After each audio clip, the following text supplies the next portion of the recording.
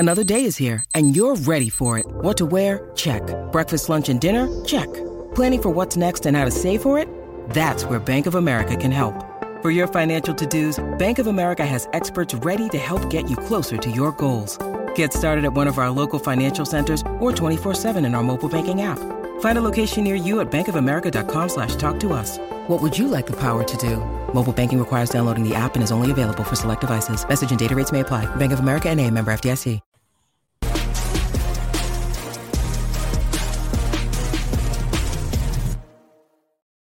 Welcome into episode 259 of the Sources Say podcast, your go-to Kentucky basketball and recruiting podcast on the growing KSR Podcast Network. Source is brought to you, as always, by our good friends at Justice Dental. Visit one of their 2 Lexington locations. It's on Blazer Parkway and Wellington Way by scheduling an appointment online at justicedental.com or by calling 859-543-0700. You can even send a text message to one of their friendly team members at the same number to ask a question or make an appointment. Now is a great time to schedule your dental cleaning. Dr. Thompson, Dr. Justice, and their team strive to provide you with good oral health and a comfortable environment. The Justice Dental team looks forward to seeing you soon. I'm your host, Jack Pilgrim of Kentucky Sports Radio. Very happy to be joined once again by the one and only Sean Smith of Go Big Blue Country. Sean, how the heck are you? On time and getting in here early with no issues so far. Definitely not the norm for us this spring. Connor Riggs says over under 2 times Jack's Wi-Fi messes up. I'm hammering the over. Dave says someone said this is getting as bad as faking an announcement, like good old Marty Mush with the Hunter Dickinson. So yeah. Oh, and then my favorite was FT at the very beginning said my dumbass signing on at 2 Pacific time, knowing good and well they aren't starting till at least a quarter after. PS never change. Good thing we will never change. This is who we are. Love us or don't, take us or leave us. It is what it is. Anyway, a very, very big week. It's kind of weird, Sean. It's like it's been a slow news week, but a lot of stuff has happened that we need to talk about and dissect and dig into. We literally just got done watching Oscar Tshiebwe at the NBA Draft Combine, who put on a show. He was absolutely terrific. We're going to talk about that, how they looked. The lack of Chris Livingston participating in 5-on-5, what that means. Is it a smart decision? I personally have no idea what he's thinking with that, but we'll dive into that. Antonio Reeves wraps up his time also in Chicago, but at the G League Elite Camp. We talked about him needing to play his way into the NBA Draft Combine with a superstar performance there in Chicago. He did not do that. He did not receive an invite. Does that mean that he's back? What's the timeline looking like with that? We'll definitely dive into that. But Sean, I want to get started. Big news. I guess we last talked on Wednesday, right before, I guess, as Keshad Johnson, San Diego State transfer, was arriving on campus. At the time, I had heard that Arizona was in a really good spot. And, honestly, just being totally transparent, I had heard that he had silently committed to Arizona going into the trip to Kentucky. So I really wasn't taking the trip all that seriously, just being totally honest. I knew Kentucky liked where things stood with them. And if they really made a significant push, they would probably land him. But I just, I think they were wanting to make sure they had a placeholder just in case Chris Livingston left and needing a backup for a backup or whatever the case was. But the visit went very, very, very well. They loved what Keshad brought to the table, his personality, talked a ton about just wanting to be a winner. And I made it to the national championship game with San Diego State this past year. I want to do that wherever I choose for my next stop. I'm going to continue being a winning guy. And I'm not going to lie, I kind of started falling in love with the idea of bringing this kid in. Again, he's a 22, 23 minute per game guy. So it's not like you're coming in asking for 35 minutes like some of these other transfers and demanding touches and all that. He is a glue guy, a perfect plug and play guy. Again, like we said on the last show, I'm not wanting him to come in and be the superstar at the 4 and get a ton of touches or whatever. But I have definitely really changed my tune in terms of just liking the addition and what he could potentially bring to the table as just a glue guy, plug and play piece for a title contending team. Yeah, I'm a big fan of it and everything since it started coming out that there was a possibility, and then getting him on campus and things, and just a guy that I think out of all the people, like if it works out and it ends up being Kentucky, out of all the people that'll be on all the bodies that'll be on this roster, I'm not sure you'll find a guy that is more suited to play whatever role he is asked to play. A guy that has done it his entire college basketball career, waited his turn, and eventually got significant minutes on a team that went all the way to the national championship game and has Final Four national championship experience. I just think that is something that if you can add to this core group of freshmen and then whatever Kentucky will return or add, I think it's the perfect piece to kind of blend around. I mean, it's not a role. And like, that's the thing, like we'll have no idea what that role will be until later in the year. Is it a starting role? Is it a reserve role? Like, regardless of what it is, I think he will accept it. And that's rare to find for a guy of his age coming off of a national championship appearance. That just tells you that he wants to win and he wants to do it wherever he's going. And I think that that's a big thing that you could add to this roster if it works out. So I talked to Coach Don, who was with him on this visit, and kind of taking him under. So he played AAU with him and was a mentor and trainer, and really took him under his wing early in his younger days as a basketball player. And the family kind of asked this coach to say, all right, this is a really serious decision for him. He's deciding, will he be a pro? Is he going to win a national champion? I mean, they knew the significance of this decision, and they wanted him, somebody who was really, really close to him and the family to kind of help guide him and weigh his options and go on these trips with him. So I talked to him literally he was sitting on the tarmac, leaving Lexington. His flight had just gotten delayed, and he said that he was going to call me when he landed back in California, but he ended up just calling me while they were on the tarmac because they had a quick delay. And he was like, man, I'm not going to lie, talking to a Hall of Famer and Coach Cal and just the impact of what he's made on the game of basketball. He's like, look, I've been a coach forever. He's played basketball at the highest level, played in the national championship game this past year. We kind of thought we had this stuff figured out going into this trip. And we learned so much about the games. And he's like, we're basketball junkies, and we learned so much about the game of basketball and, what it means to be a winner and how to brand yourself and things like that they just haven't had the experience of learning. And couldn't stop raving about the visit. He said, look, Keshad is going to make his own decision. He said, if you ask me, I personally loved the visit. I know he enjoyed it, but was it this game-changing visit that made him say, well, this is clearly the place I want to go? He said, I don't want to speak for him, but I know that things went very, very well.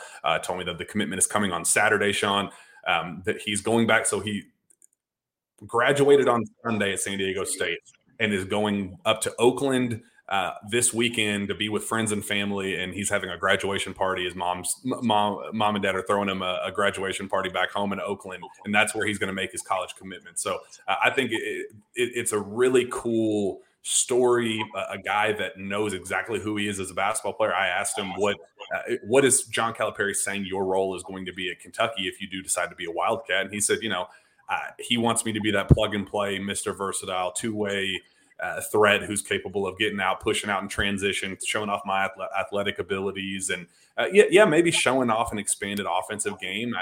He really didn't do much of anything offensively at San Diego State, wanting to maybe put him in a big, better position for the next level, because that's kind of what you do in the transfer portal. But really, the idea is for him to be a plug and play piece on a national title contending team. And I don't know where else you could find that, Sean. Did you see his Instagram story as the visit was going on? We've never seen that with a recruit. Give it like a behind the scenes look of what John Calipari's pitch is as it's unfolding.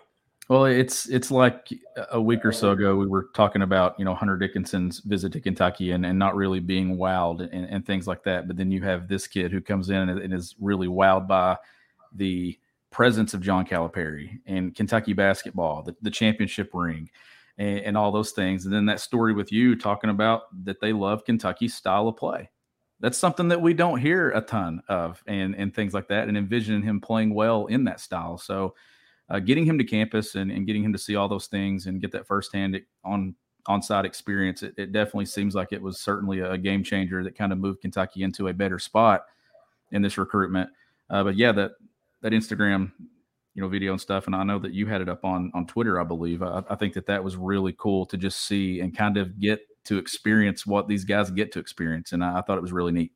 Yeah, they were in Cal's office, and he was showing the camera around, and he said he showed the wall of rings and all the memorabilia, and he just said, "Oh my gosh, man!" And he turned and got up close with the national championship rings and the SEC championships and all that stuff, and he zoomed all up close with it and turned to Coach Cal, who is telling Coach Don about the time that he almost drafted Kobe Bryant and the history behind that, and said everybody called me crazy, but I was going to draft Kobe. It's just the most Cal thing in the world. Like your visitor is talking about how cool all the rings are of your past and all of that, and you're still wanting to throw a quick jab in saying I almost drafted Kobe Bryant. Nobody else could say that. And then he turns to Cal and says, "Coach, you got to give me one of these rings." So. Not going to just hand him one of those rings. He could definitely come to Lexington and earn it, but definitely things coming down the pike. And I think things are in a really good spot for the Cats. And we will find out that officially on Saturday, a decision I'm quite excited for. And he would add a lot to this roster, especially on the defensive side of the floor. I think that would be something, a frame that can guard multiple positions and has some strength and some size and some experience in college basketball. I think that you could see him turn into a guy that could guard, really solid perimeter players and maybe even slide down and guard some four men. I think that would be his versatility on the defensive end that would make a significant impact on a roster that I think needs that. You can never have too many dudes that can guard multiple positions. And I think that he has the capability and potential to do that in the SEC if it is at Kentucky. And I think that would be an instant impact with the hope of maybe expanding his offensive game and doing some other things as well and stepping out. So that's a date that we know of. That's a done deal. They're talking things over. I think Kentucky's personally in a really good spot. They feel very confident. All the vibes I've gotten talking to the people closest to Keshad, they feel pretty good about Kentucky, but I don't want to call it a done deal or anything. That they're in the middle of the decision process right now. So we'll find that out for certain on Saturday, but we at least have a done deal deadline on when that's going to happen. Everything else still remains very much up in the air in terms of what this roster looks like until this combine ends at the end of this week. So I guess the biggest clarity that we have is definitely with Antonio Reeves. He goes to Chicago hoping to, make an impact at the G League Elite camp and earn one of those combine spots. He did not do that. He plays very well in game 2, 16 points, 4 rebounds, under 17 minutes, 7 of 13 shooting overall. But then in that first game, 4 points, 2 of 8 shooting, 0 for 3 from 3 rebounds. Didn't make a 3 the entire weekend in Chicago. That's something that I think he really needed to show to receive that invite. He's still going through some workouts and wrapping up that process. But I mean, Sean, I just don't know what the incentive would be for him to go pro right now. Knowing that he didn't solidify himself a draft deal, he didn't solidify himself a guaranteed contract with anybody. Like, this would be on the outside looking in of a two-way deal, and he would not be at the top of the list of guys. I mean, the two-way, you'd think that there are more two-way deals available than there actually are. He would not be at the top of the list for one of those, and he would be one of those G League guys that have to kind of carve out his way, making $50,000 a year, riding from Fort Wayne to all the different G League affiliates. I just don't see why Kentucky wouldn't be the end result, considering what NIL could do for him. You could make that money and a significant amount more coming back to Kentucky, working on your game and expanding it, trying to improve in certain areas to where a year from now you go right back into that same situation and you hope you get an invite. And then you hope you get a guaranteed two-way deal or something to get you in the league. It does not make sense for him to do it now, because if he does, he's going to be right in the same situation, having to find a fit, having to find a scenario where he's trying to prove himself again, where you can go back to Kentucky where your role and your identity and everything is already here, established, play another season of college basketball, make a lot of money, improve your game, and then go right back into that same setting again a year from now and be more ready to do it and hopefully have a deep NCAA tournament run under your belt to showcase it. And that's the thing. Like, come back to Kentucky. If this team is good enough to go on a run, that's where you're seeing a ton in that tournament. Go out there and make buckets for a Kentucky team advancing deep into March.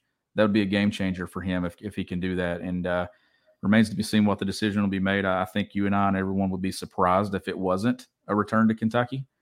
at this point. But I mean, he did some things. He was productive. He found a way to be productive, even though he didn't make threes and stuff. And was 0 for 4 there, but averaged 10 points a game, 3.5 rebounds during those couple of dates there in Chicago. But he has a lot to offer. I just think that right now it's still in college basketball, but a year from now we could be having a different conversation if he puts up big numbers.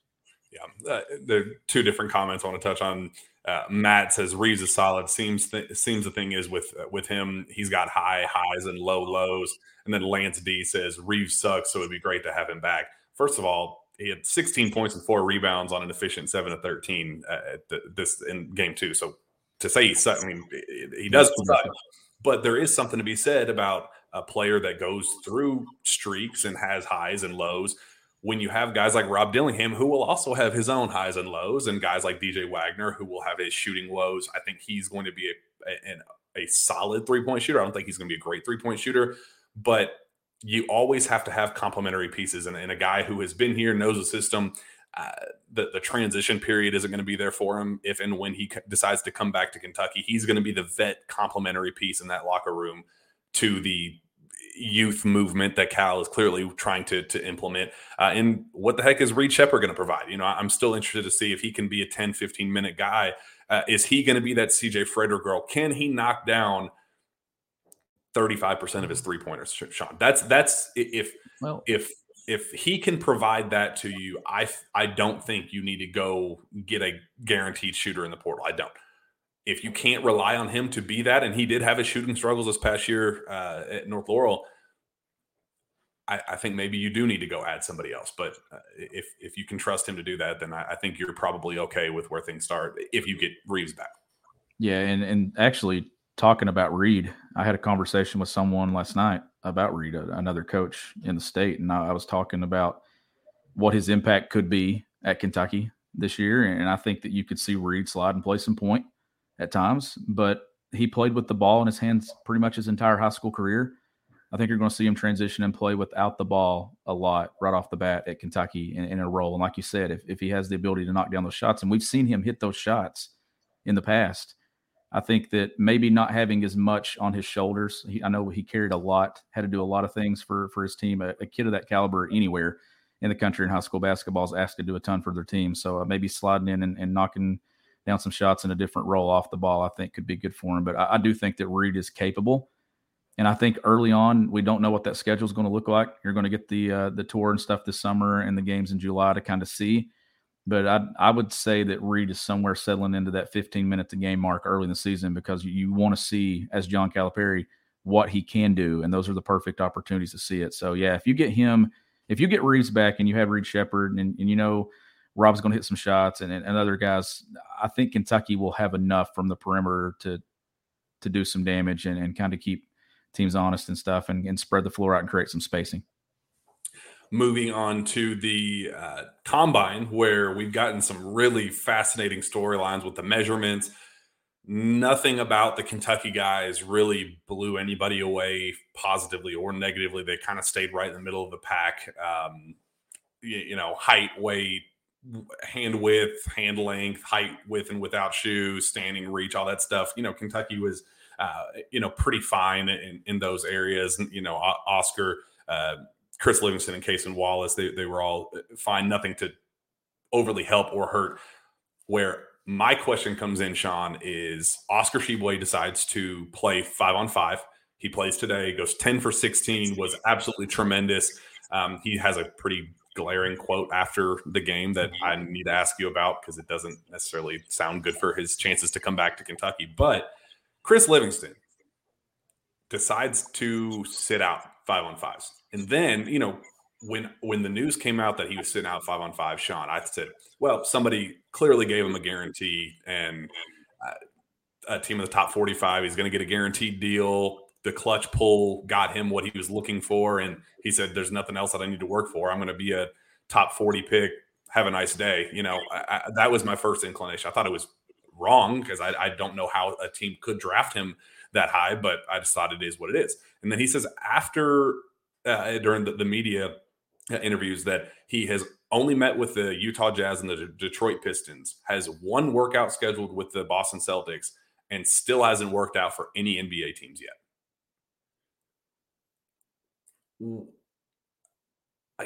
how can you not play 5-on-5 and try to carve out a role in the draft? If this is the path that you're going down, what would push you to make that decision, Sean? That's one that's just absolutely baffling to me, and I hope he has this thing figured out, and the people in his circle are making the right decisions. But it really scares me that we could see a Khalil Whitney type of situation where the wrong people are making the having the loudest voices in his decision and end up costing him his career. That's a real concern of mine right now. Yeah, when you go to the combine, or when you get that invite and things, and if you're guaranteed to be in a certain spot and you know where you stand, then you probably don't participate. Or if you're a guy that maybe is trying to hide some flaws and things. But when you're talking about Chris, who he could show up in that draft and we expect him probably to not be picked or something like that, feels like a guy that needs to go out there and perform and use it, because he still has the option to go do it and still come back and then showcase the growth from there. I mean, you're looking at a guy like Oscar who had nothing to lose by participating today in things. Like, he had literally nothing to lose, only to gain. And I think Chris is in the same boat there. I mean, if you're going to do it and you're going to go that far, like if there's not a guaranteed deal from somebody or something like that, or a guaranteed pick or spot, then I just don't think it makes sense to go through everything that you're going through, because you're not going to get drafted off your measurements alone. You're not. Why go through all the effort to even go to Chicago if all you're going to do is get your hands measured and your wingspan and how tall you are? Like, what's the point? The same stuff that they did on campus, 6 months or when they do the measurements there. I mean, numbers are almost identical. I mean, yeah, like it's what was the point, unless it's just I don't think it's like a badge of honor just to say, hey, I got invited to the draft combine, but I went and got measured, but I didn't participate. Like, you know what I mean? Like, that's not something that I'm looking for here. And the NBA is not looking for that. Like, how many guys get drafted off of how big their hands are and how long their arms are and things like that? Sure, those are things that are factored in when you're looking at dudes like, okay, he's a freak. But then again, you want to see what they do between those lines, and he didn't showcase himself today. So I just don't think that, or in this week, I don't think it makes any sense for the whole situation. It just makes me even more puzzled than what I already was going into this. And I have no idea what to expect or where Chris goes from here or what the decision will be.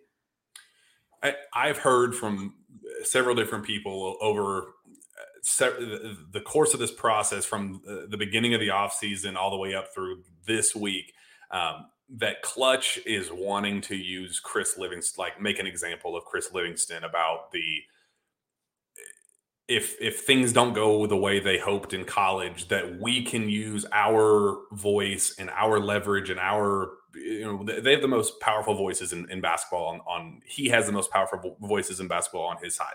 And they are vouching for him in ways like basically just saying, throw out everything that you saw this past year. This is, we getting LeBron's signature on things and just like going above and beyond for this kid to try to make a point that we could get this kid in top 45 status where he can get a guaranteed deal and fight his way. And that's their mindset with all this. And I don't know if that was what led to them not playing 5-on-5 and just saying, Chris saying, I'm relying on Clutch to get me this position. But my side of this, Sean, was, if you had gripes all season long about your role and how you were used and, talking to people around him saying that he wasn't the player that he was at Oak Hill, or certainly not who he was at Buchel in Akron. And if you had those role concerns and think that you're a guard, or, he compared himself to Jimmy Butler today and Jaylen Brown in terms of playing style and what he wants to be in the NBA. If that's who you think you are and you don't think that you were able to show that at Kentucky, is this 5-on-5 scrimmage not when you show that ability? Because I would be the first person, if he went out there and dropped 20, was super efficient and showed off guard skills and kind of was the mismatch nightmare we kind of thought he could be going in his career at Kentucky, I would have shut the hell up. I would have gone on this show and said, you know what? Maybe they were right from day one. Maybe he is a guard. Maybe he was just absolutely used the wrong way. But I just didn't hear that on Kentucky's side, that's who he was as a basketball player. Every time I talked to Kentucky, they were like, that's who he thinks he is, man. But I'm just not seeing it. Like, I don't know what he thinks he is, but that's just not the style that he needs to be playing. If this was the chance for him to show that that's who he was as a basketball player, to be Jimmy Butler or Jaylen Brown or whatever, he thought he was. Now he doesn't get that chance. Now it's going to be more 1-on-0 shooting up shots against cones the next week before he makes a final decision on his future working out with teams. I'm really worried that this situation is being handled absolutely the worst way possible, and it's going to cost him his career shot. I'm really concerned. Yeah, I'm concerned too. And I was standing talking to a college coach over the weekend, and we were talking about positions in basketball and how much the game has changed. When you need mealtime inspiration, it's worth shopping Kroger, where you'll find over 30,000 mouth-watering choices that excite your inner foodie. And no matter what tasty choice you make, you'll enjoy our everyday low prices, plus extra ways to save, like digital coupons worth over $600 each week. You can also save up to $1 off per gallon at the pump with fuel points. More savings and more inspiring flavors make shopping Kroger worth it every time. Kroger, fresh for everyone. Fuel restrictions apply. In recent years. And I mean, this is coming from college coaching. This isn't high school coaching or anything else. This is collegiate coaching and things. And when you look at the NBA and you turn on this game tonight, or you turned on last night's game, and you're talking 3 and 4 and 5, what's labeled anymore offensively? Dude, it's 5 out, and dudes are playing with the ball in their hands and in space and things like that. And that's what I'm talking about with Chris, whether he's a 3 or he's a 4, it doesn't matter. It's about skill set and what you can do. And that just feels like the perfect area to kind of showcase what you can do at either one of those spots, is get out there and do it with guys that are competing to do the exact same thing that you're hoping to do. Get drafted, put yourself in a position to be picked. But there's just so much talk that gets in it. I even throw this into the Bradshaw talk too, with about being a 4 or being a 5 or whatever it is, or playing some 3.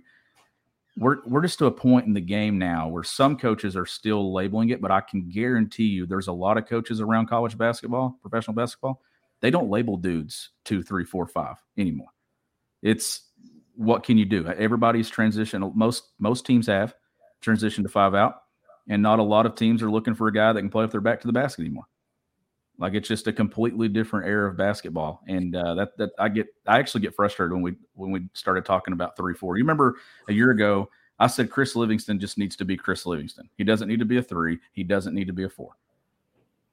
And I don't know, but I am concerned that there's going to be some decisions made here that are not in his best interest, that are going to really set him up and put him in a corner that he's going to have to fight his way out of. And that's what I'm hoping doesn't happen, because I think he has a ton of potential. He's got a great frame for that league. He just got to get the skill set and showcase it and do some things to put him in a situation to be successful. And Chris, to me, Jack, should not be on a time frame to get out of Kentucky immediately.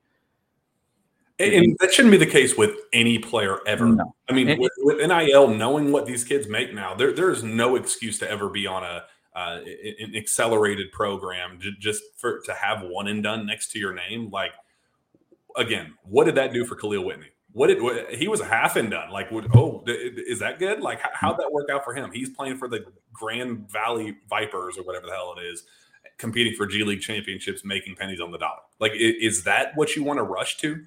Like, and if it is, if you just want that to be your future in basketball, then great. Like, if you just want to be a pro, not have to worry about school, then just say that. And like, I wouldn't fault you if that was your mindset. But if it's about the long-term vision and being a long-term pro and playing for a contender one day and being a rotation piece for said contender, this is not the path. It's just not.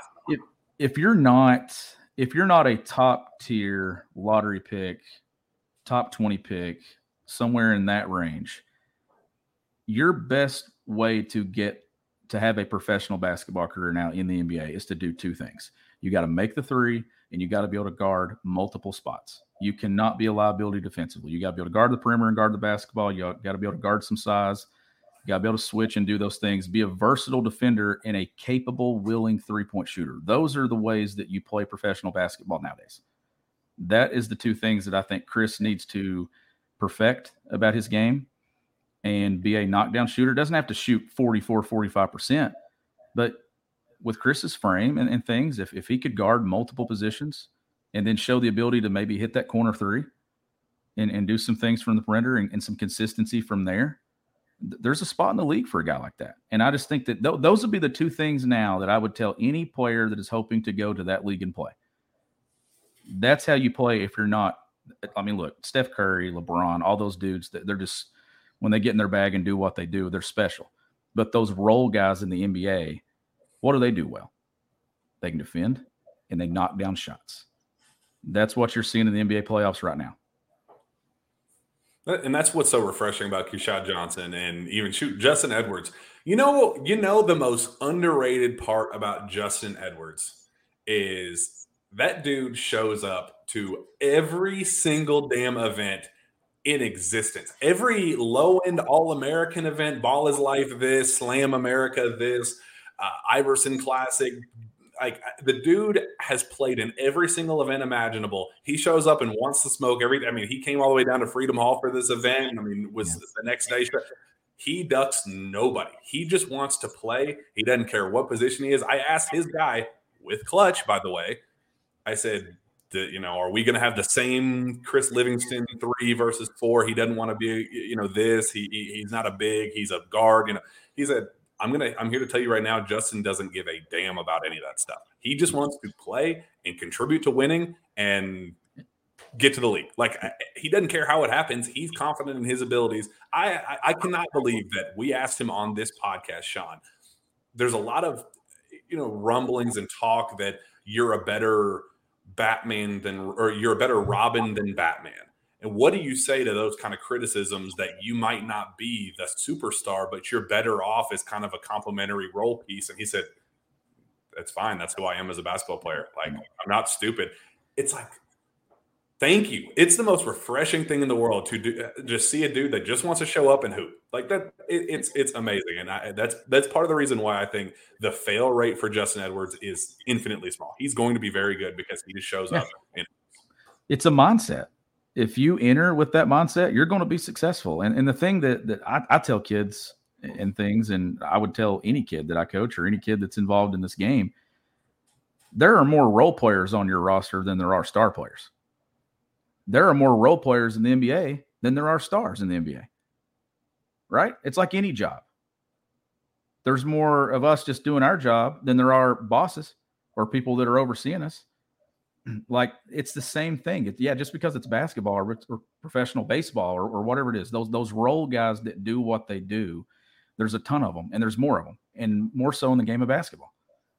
Look at LA's roster right now and what they're doing with their role players. I know I brought that up the last couple of weeks. Those role dudes are earning big money moving forward because of how they've played since the playoffs started.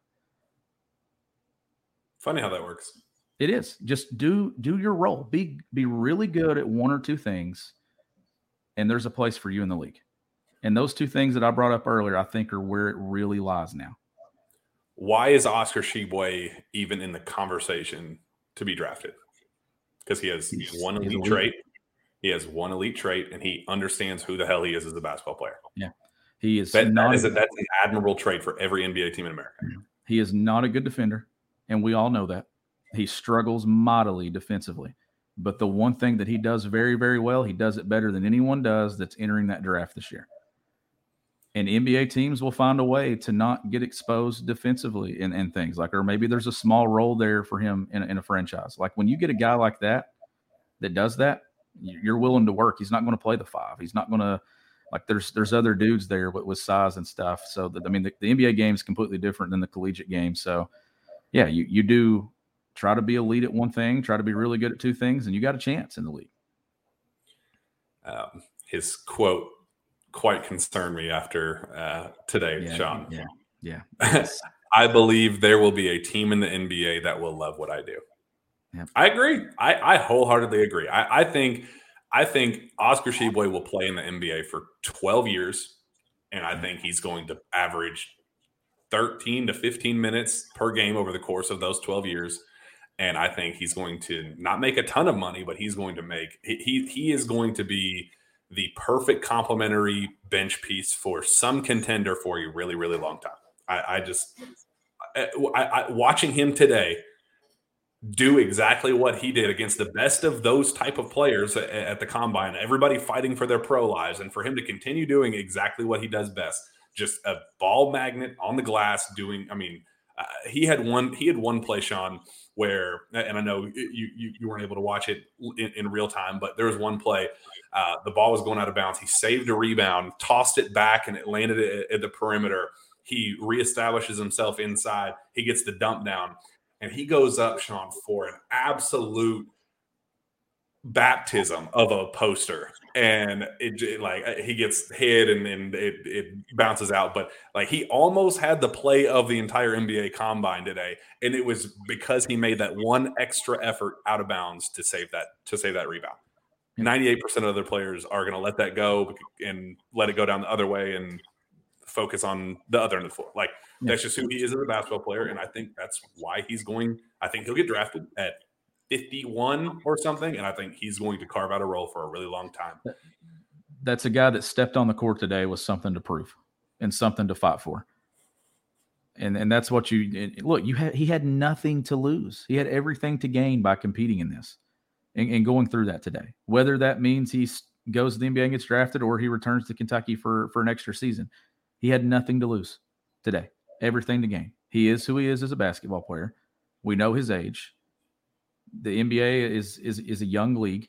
Like we know the youth and stuff that comes into it every single year, and the superstars. I mean, there's dudes playing in the playoffs tonight that have been in the league for multiple seasons that are the age of Oscar Tshiebwe. But he had nothing to lose, and he put himself in a position today to possibly hear his name called a month from now. Now, what does that do for Kentucky? It makes it interesting, right? Like that's what we're definitely probably going to transition into and talk about is what does Kentucky do? And I said this on my radio show on Sunday. I feel really terrible. Like I'm not rooting against these kids in these events. Like obviously I want Oscar to go out there and play like a man possessed. I wanted Antonio Reeves to go out there and go for 30. But I also knew in the back of my mind, if Antonio Reeves goes for 30, it goes, well, damn, he's going to get this combine invite. And if he goes to the combine and does this, then, man, he's going to get drafted and he's going to leave. And then Kentucky's screwed. Like, it's kind of one of those, like, moral things. It's like you don't – do you feel bad? I don't know. It sucks with Antonio Reeves especially because he played okay at the combine and clearly did not look like an NBA player. And you want to feel bad and be like, damn, this is his NBA dream. He wants to be a pro and, it kind of sucks. But then at the same time, I'm like, I want Antonio Reeves back because that dude's a hooper. He went for 37 in Fayetteville, and I'm super confident that he's going to be even better next season. If that's what's going to happen, he's going to make more money with NIL back at Kentucky. Sign me up. I'm for it. But it does kind of feel like gross a little bit to not root against them, but you're not rooting for their dominance. It's a very weird dynamic.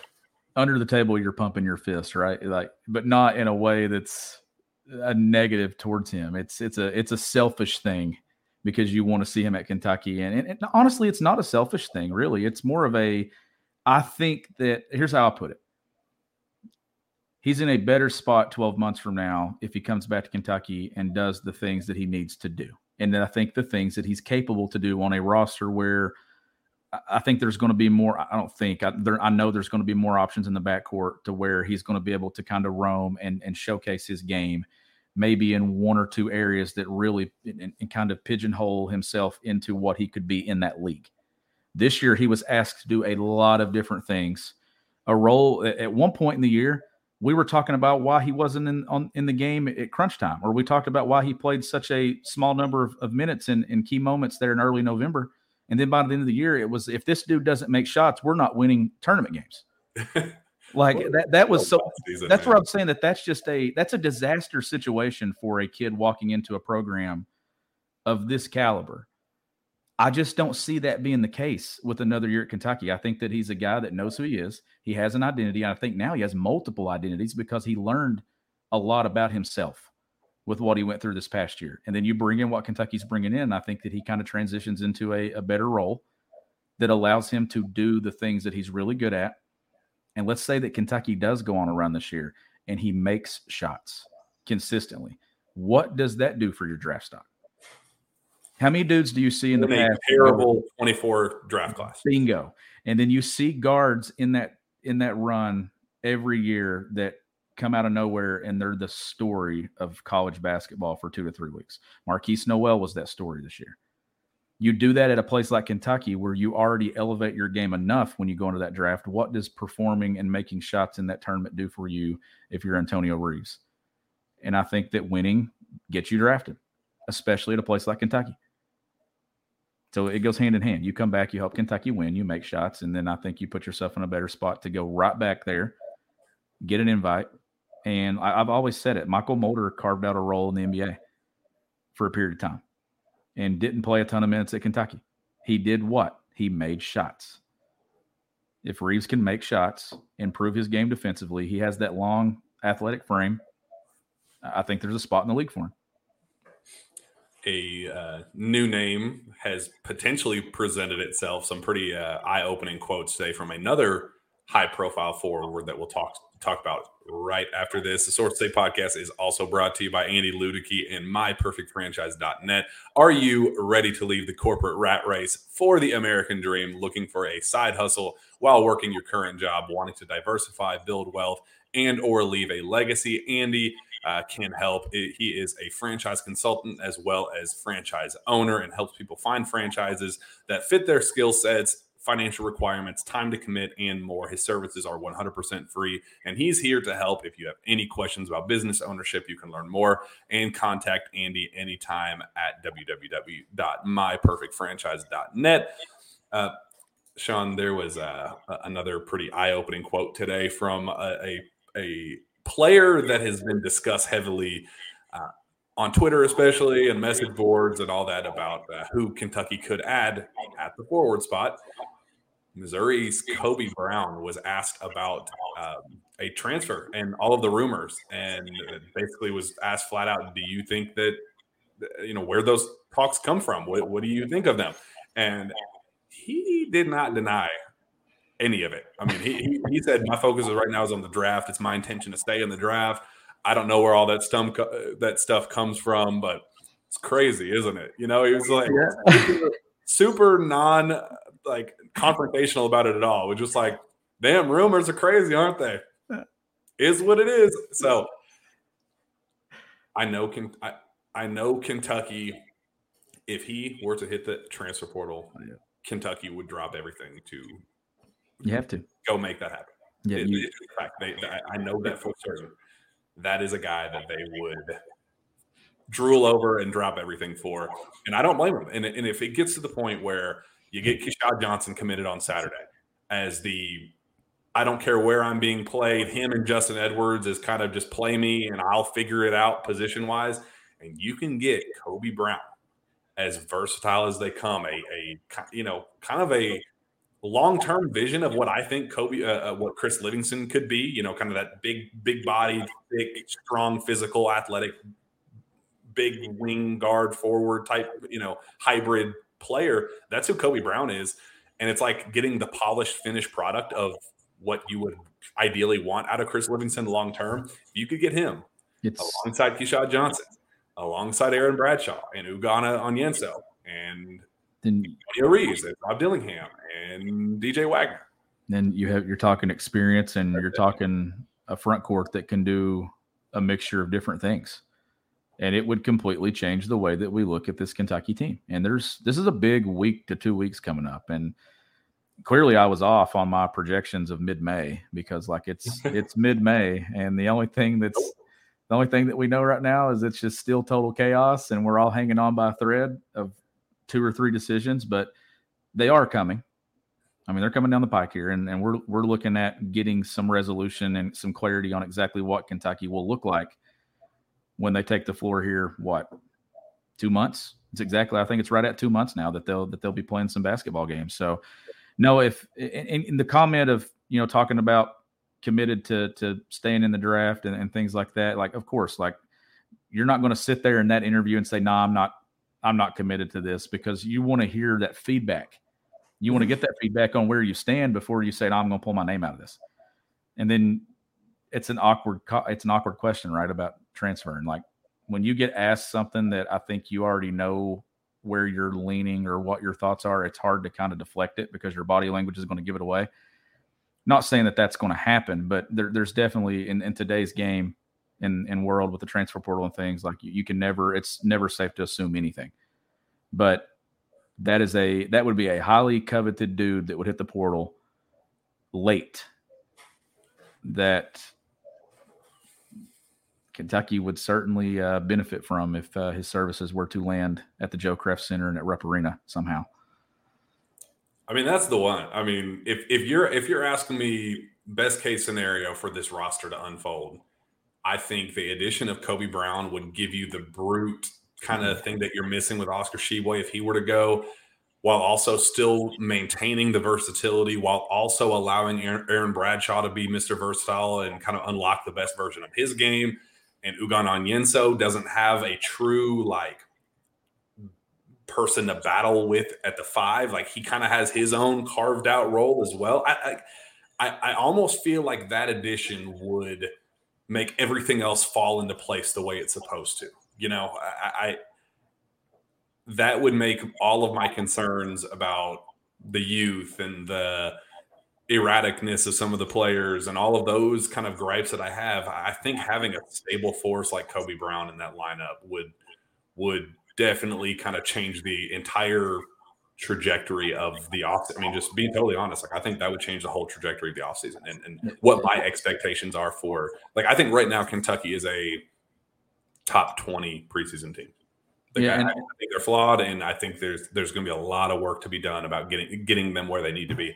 Kobe Brown, I think, would make them a pretty clear contender. Yeah, to be fair, this isn't a Final Four team on paper at the moment, or a Final Four team on the court. Like, there's some things to be done over the course of the next week to 2 weeks to try to kind of sure it up. Now, where do we stand late May going into June? Maybe we're in a different situation, and we're sitting here talking about that Kentucky is a clear-cut front runner to be a final weekend or second weekend team in the NCAA tournament. But there are some things that needs to be shored up. There are some question marks. You mentioned Ugo. That's a huge question mark. The upside is there. The potential's there. But is he ready to wear the weight of that? That is probably my biggest question of the offseason. Is he ready to put that weight on his shoulders and carry Kentucky at that spot if he's called upon to do so, or if he's forced to do so? I mean, there's a lot of things. Like, you always want in life, we always want security, right? John Calipari and this Kentucky team wants the exact same thing. You want options. You want to, I think it's very important in today's game, especially as old as it is now in college basketball. You want guys on your roster that you 100% know what you're getting out of them.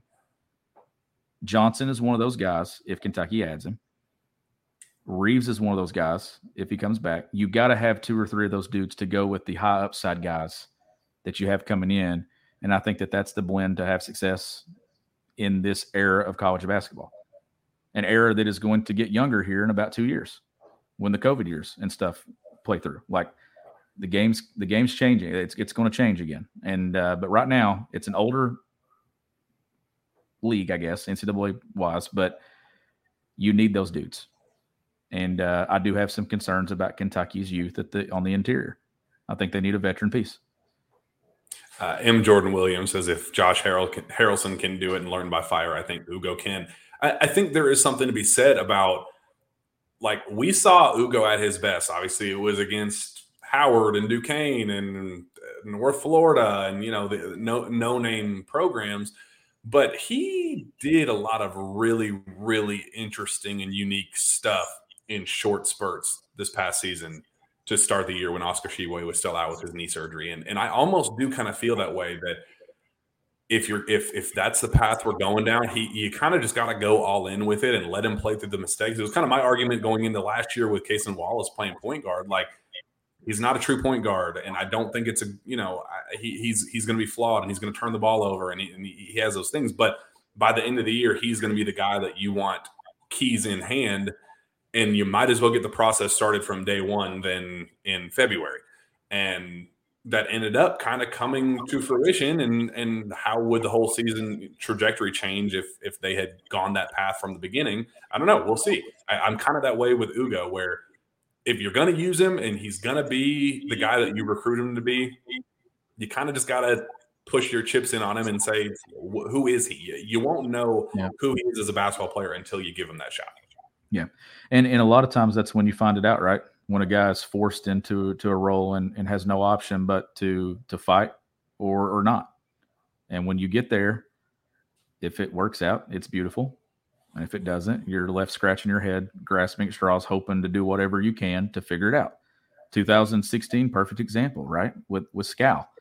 Like that put Kentucky in scramble mode on the interior because of the style of play and the things that Cal and staff were trying to do there that just did not work out. Like, there are risks to this. That's why you want something to fall back on. That way you can kind of figure it out on the fly if there is something there. And I just think that adding someone, a veteran at that spot would be ideal. But Ugo is a guy that I do have a lot of hope in. And if you give, and I wish that's the one thing that I go back to this season that I just did not agree with. I've always said that I thought Ugo should have got Lance's minutes just because of the upside point. And that's no knock on Lance. Lance was a role guy that when he had his moments at Kentucky, but I thought that it was essentially a year wasted for Ugo at Kentucky when it come to on-court play. You played him early and then he didn't play again. For a team that struggled for majority of the season, ideally, I think it would have been great to have got him some more experience. And then we maybe by now wouldn't have the question marks that we have surrounding him. Maybe we would have got to see something in SEC play or in the NCAA tournament that would have given us some kind of clarity on what he could be this year. But right now, he's just as big of a question mark as the incoming freshman to me. Mm-hmm. Kind of breaking news as the show is going on, and it's not like super relevant to Kentucky, but I just think it's kind of interesting to talk about this stuff live as it's happening. Caleb Love has decommitted from Michigan. Former North Carolina guard, one of the top grad guard transfers, is now back on the board. Apparently, so there's some admissions issues trying to get him into just transferring credits over from UNC to Michigan. So that's pretty fascinating. And also, did you also see that Kelvin Sampson, a Houston head coach, interviewed for the Milwaukee Bucks head coaching job? That's a fascinating one because just putting it out there, it's a nice staff that he has developed. And I had already heard that there was potentially somebody on that staff that could maybe be one of those names. And another ton of conversations and talks about what the staff updates are and all that. I had heard one of those kind of very not so quiet whispers is, potentially coming from that staff. I don't want to name names or anything, but that would be one to keep an eye on. If he goes and takes that Bucks job, obviously it's going to be, free agency for his entire coaching staff at the collegiate level. So that's definitely one that I would, he's a great coach. Kelvin Sampson is a superstar. And if he were 10 years younger, he would be my absolute penciled in replacement for John Calipari whenever he leaves. I mean, I think he's at the top of the list in terms of what he's able to do and what he could do with the resources here at Kentucky. I think he'd crush it. But that's one I would keep a very loose eye on. And some big news. That's another name going out there that highly coveted dude, and Caleb Love. Another guy with national championship experience. Mm-hmm. This late into the spring, it's a pretty big deal. Well, and M. Jordan Williams said earlier, without Oscar, who else is out there? And there were a couple other, scrapping the bottom of the transfer barrel and stuff. Also understand that there are a lot of, again, superstar transfers are Hunter Dickinsons of the world, Oscar Tshiebwe's of the world. Those guys go into the portal because they aren't NBA players until they decide, like Oscar Tshiebwe, if he does decide to go, he says, I'm just ready to see if I am a pro, ready or not, here I come. But there are a lot of guys that are also grad transfers that this recent deadline for the portal does not apply to them. So we're going to get some new additions in the transfer portal via grad transfer, and that's where the Kobe Brown would come from, and that's where some of the other names that have kind of been rumored and hinted at in the past. That's where we are going to keep a close eye on, the Olivier Sarrs of the world, those types of players. You could get them late, and I don't think that guy is there yet. Isaiah Miranda was one that kind of came out this past week. North Carolina state transfer, former 4-star recruit. UK flirted with him, never offered a scholarship, but I would personally not go for it. But he's kind of another one of those versatile, kind of like Aaron Bradshaw in a different form. If I just don't think the fit is there, but another name that had presented itself. But Sean, I don't think that the options will be limited when push comes to shove, especially after the combine ends and some of those grad transfer guys ultimately have a decision to make. Yeah, there's a second wave here coming, or a final wave of dudes that are going to be available. And if you need it, and there will be some talented guys become available. And if you need to add your roster, Kentucky will have options there to kind of look and see what they want to add. But you hope you don't fall in that situation and get to that point. You hope you kind of can get what you want before then. But I mean, look, you're with the transfer portal and the way the rules are now, like the off season is so much more entertaining now because of the portal. Like as soon as the NCAA tournament, as soon as teams start losing, conference tournaments are ending, it is nothing but portal news from mid-March all the way through May. And then you get the draft. Like college basketball is a year-round talk now. College athletics in general is year-round now. Remember the days when it was Kentucky lost in March and we didn't hear anything until mid-May? And it's just NBA draft decisions then? Well, that's not the case anymore. Now if one dude goes into the transfer portal at 2 a.m., it's on a message board by 2:15 with people talking about it. Like it doesn't matter who it is. And then fans are creating scenarios of, can you imagine if that guy ends up at Kentucky? And it's fun. It's stressful, but it's also entertaining and it's fun. And look, every year we attach ourselves to probably 3 or 4 names in the transfer portal that we don't even get close to even really being a real thing. And it happens every year. Like I know more about college basketball players now than I ever did, just because of the possible connections. I mean, this is remember the Matt Harms thing? Like, I mean, it's always something, or it's every year there's those 1 or 2 names that you see them popping up somewhere else in college basketball. Like, oh yeah, remember that wild time where we locked in for 2 to 3 weeks and watched everything that dude did, and then it didn't happen? Dude, I'm sitting there watching the combine earlier today, and the scrimmage is going on, and I know every single name of guys out there because of half of them are in the portal while also exploring their pro prospects and all that. So I'm like, ooh, there's Grant Nelson. Ooh, there's this guy. Oh, there's this guy. Oh, Julian Phillips. He broke a combine record for highest vertical. Like just going, it's hilarious that all the guys that I wouldn't have paid that close. Julian Phillips, obviously, SEC, Tennessee, different situation. But like Grant Nelson, I wouldn't have even known he existed until Kentucky reached out to him in the portal once he entered. Like stuff like that, I think is pretty fascinating. There were a couple of people that when I brought up Kelvin Sampson said you could have never hired Kelvin Sampson here ever after his disaster at IU. Denzel Hall, he got IU on probation.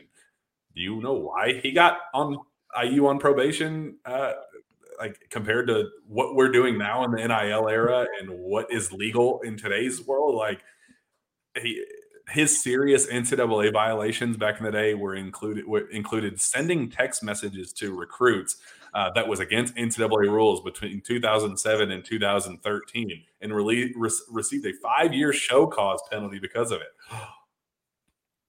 How dare you? Oh my God! I mean, I know Bruce Pearl has his moments, but he got in trouble at Tennessee for having a cookout and making phone calls. Right. I mean, it's actually laughable when you look back on it that got a coach, one of the better coaches in the SEC, fired at Tennessee.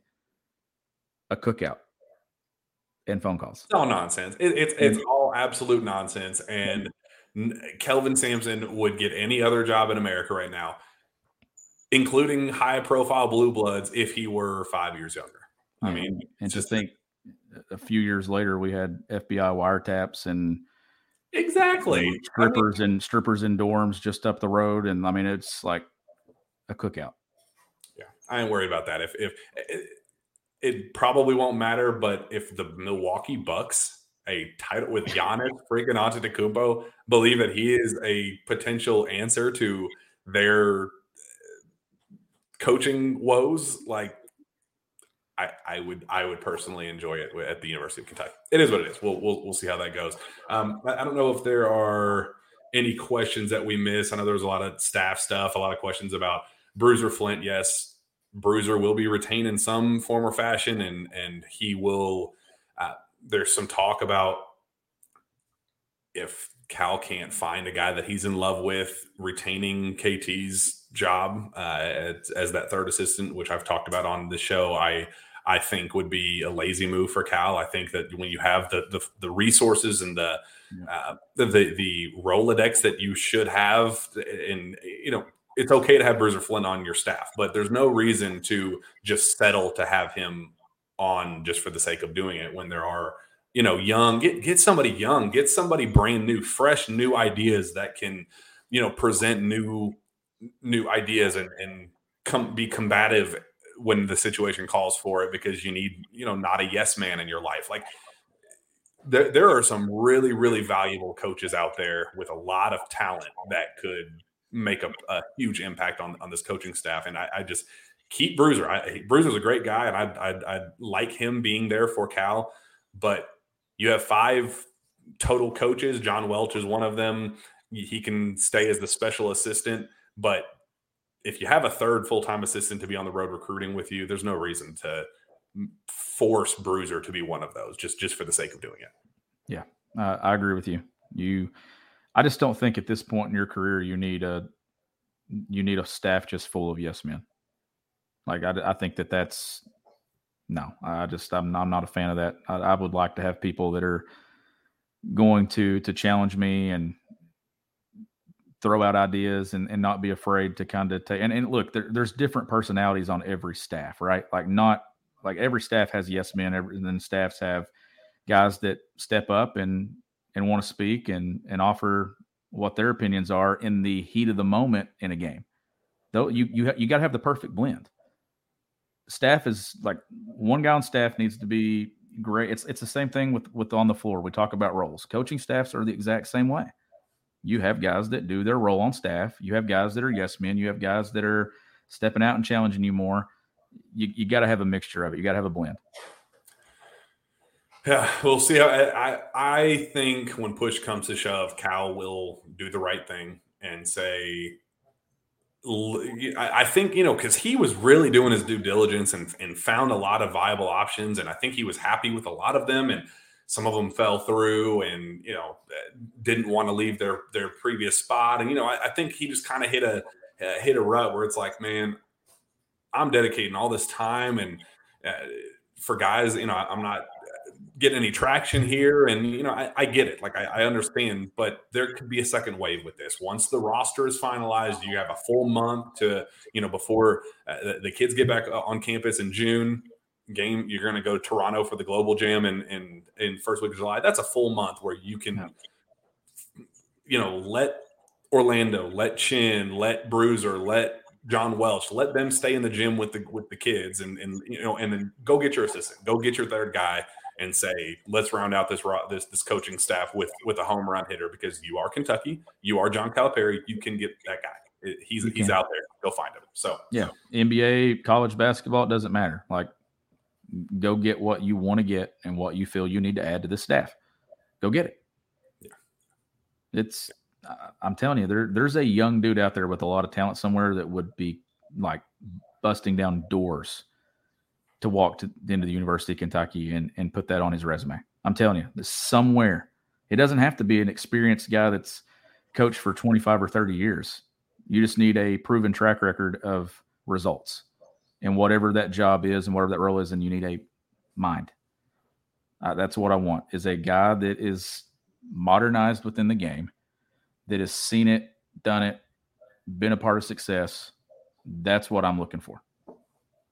You don't need an ultimate winning recruiter. You got that already. That's my argument. I mean, you are the closer. You are the final guy. Like, you don't need 3 home run hitter recruiters on the staff. Go get you. John Welch was a perfect start. Go get another. I think this staff right now needs the guy who's going to be in the gym with these kids at midnight, getting shots up, the player relationship, the Kenny Payne. Go find the Kenny Payne relationship guy, and I'll shut the hell up. I will never say another word about the staff. If you go, just like, I like the recruiting. Recruiting is fine right now. And I think a greater emphasis on scouting needs to be made. But I do like it is a net upgrade getting John Welch in. I think the loss of Andrew Ortelli is huge, and that will be felt. But I do think John Welch is a positive improvement just overall, getting a point of emphasis of that needed to be hit. But a player relationship guy is not on the staff right now, and I think that's where I would start if I were Coach Cal. We'll see. That's a big one. Several people actually dying to know about Kentucky's chances with Trey Johnson, number one player in America right now. A lot of talk about Kentucky or Baylor for him. He just cut his list to 6, and Kentucky was obviously one of those guys. I think Kentucky is in a solid spot, but not a great spot. I do think Baylor. So for a minute, Texas had kind of overtaken and had a ton of momentum with him. But I think a lot of the early flair of Rodney Terry, I think, has died off a little bit. Hence why Ron Holland is backing out. Hence why AJ Johnson left. I think that flair has kind of died out a little bit, and I think that includes Trey Johnson. And I don't think that Texas is in the driver's seat or even in the passenger seat at this point. I think they're sitting third, firmly behind Baylor at 1 and Kentucky at 2. But I think they're right there. He wants to win, and I think he wants to prove that he can do it at a blue blood, and that was kind of one of the big appeals for him. But he also just loves the Baylor pitch, what they did with Keontae George, what they've done with high-level, lottery-level guards in recent years. He wants to be that, and his dad played there. I mean, it's home. It makes a lot of sense for him to be at Baylor. I don't think he's going to commit anytime soon. I do think he'll decide probably like September, October, something like that. So you do have time to make up ground and potentially overtake Baylor. I'm still taking the Bears right now. If he were to make a decision, I think that's what it would be. But we'll see. John Hand is Jack handing out On3 shirts. Not handing them out, but repping the brand. Gotta love On3, and you could definitely get a shirt if you want to rep the brand or Kentucky branded KSR shirts. Just by all means, just go support the company. That's good. Polaric Spicer, could Damian come back? I don't believe so. I don't envision a scenario where that's going to unfold. I'd love to. I mean, I still think that there's a lot of promise with Damian, but I just don't envision that happening.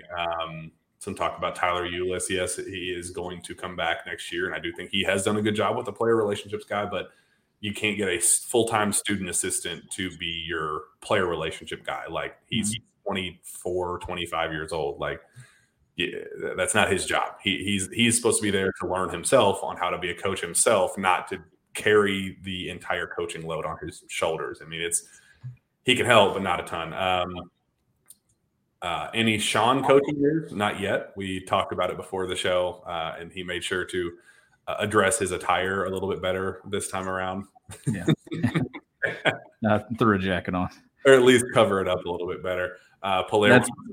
That's coming, though. I promise. Like, I mean, we play in 2 weeks. Like, it has to come. I'm trying to do the right thing and be respectful of it and let the higher up people tell me when. Yeah, you can put it out there. Yeah, we'll make that happen. John Hand, hope we get Carter then Flory. I do think Carter has been sensational this spring and going into the summer. So I do think Kentucky's he's back up in that tier with Boogie Flan and Flory Badunga and Trey Johnson, all those guys. So I would definitely keep an eye on Carter. He's been absolutely sensational. Polaric Spicer, could Flory reclass? I think he could. I would do anything for him to be at Kentucky this year to replace Oscar if that's what the situation called for. Flory is my favorite player in the class, so I'm hoping for as well. People asking about Rondo, and I saw Rondo over the weekend, actually. Did you ask him if he's coming? I didn't think of it. That's the whole point. I know. I failed. Now that I think about it, I was like, no, I didn't even ask him. So I will say I got a little excited about the Rondo possibility. I heard the issue that I've brought up on this show in the past is that he wants his Team Rondo grassroots program to be an EYBL program, and he wants to kind of give back to the future generations and focus on, that side of things, the youth movement in Kentucky. He wants to be a part of youth development in basketball in Kentucky. If he is the head sponsor of an EYBL program, he cannot be on any coaching staff.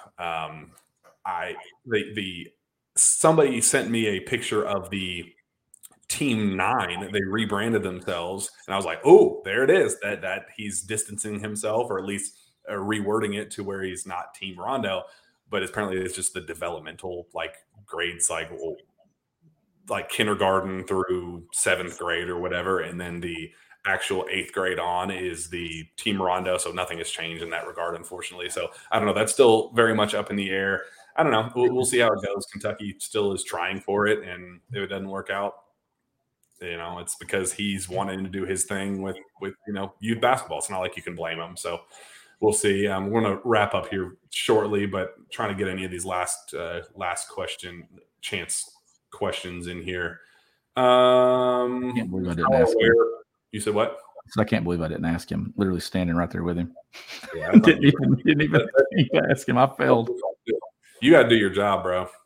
Yeah, see, BBN MJ. Really, Sean? Come on. I know. He's around, though. I mean, he's at all of his events. So if you don't sack up and ask him, I will next time I see him. Yeah. Let's see. A lot of how are Lance Ware portal visits going? There's a lot of talk about him committing to Providence, which would be a good spot for him. I would like that for him. I think that'd be awesome. We'll see. I think that'd be a good fit for him. Get back to the Northeast. BBN, MJ, are you guys going to Canada in July? I certainly will be. I don't know. Will you be able to, Sean? Probably not, right? Probably not. No. Yeah. Because that'll be after a dead period. We'll see. I would like to. I'll be there. Somebody asked if I got starstruck. Yeah, somewhere between that conversation and then standing with Chris Lofton for a little bit talking Kentucky high school basketball. I was kind of caught in a different era of SEC basketball. Yep, that's pretty cool. All right, I think that wraps up all of the questions. I think we got through a ton of them. I feel like we have been using a lot of the comments and not necessarily addressing a lot of the questions the last couple shows. So make sure we'll hit on those a little bit more moving forward. I appreciate all the feedback as always. You guys are the absolute best. Numbers continue to be absolutely just mind-blowingly ridiculous, and Sean, it never fails to amaze me how it could be 12:30 lunchtime on a Tuesday, and you have to get to practice, and we can only fit it in this little finite window. We go, you know what? Screw it. Let's just see if people will care to listen at this point. And we go on, and there's 36 people waiting, and then thousands of people get on live with us as it's happening. It's like, you guys are the best. You guys are ridiculous. It's legit a family. Like these names that pop up in the chat. Like I know these names when they pop up now. I'm like, oh yeah, they're here for every single show. Every single show, and it doesn't matter. I'll be out somewhere and somebody will see me, or I'll meet somebody, and they're like, oh yeah, I listen to Sources Say all the time.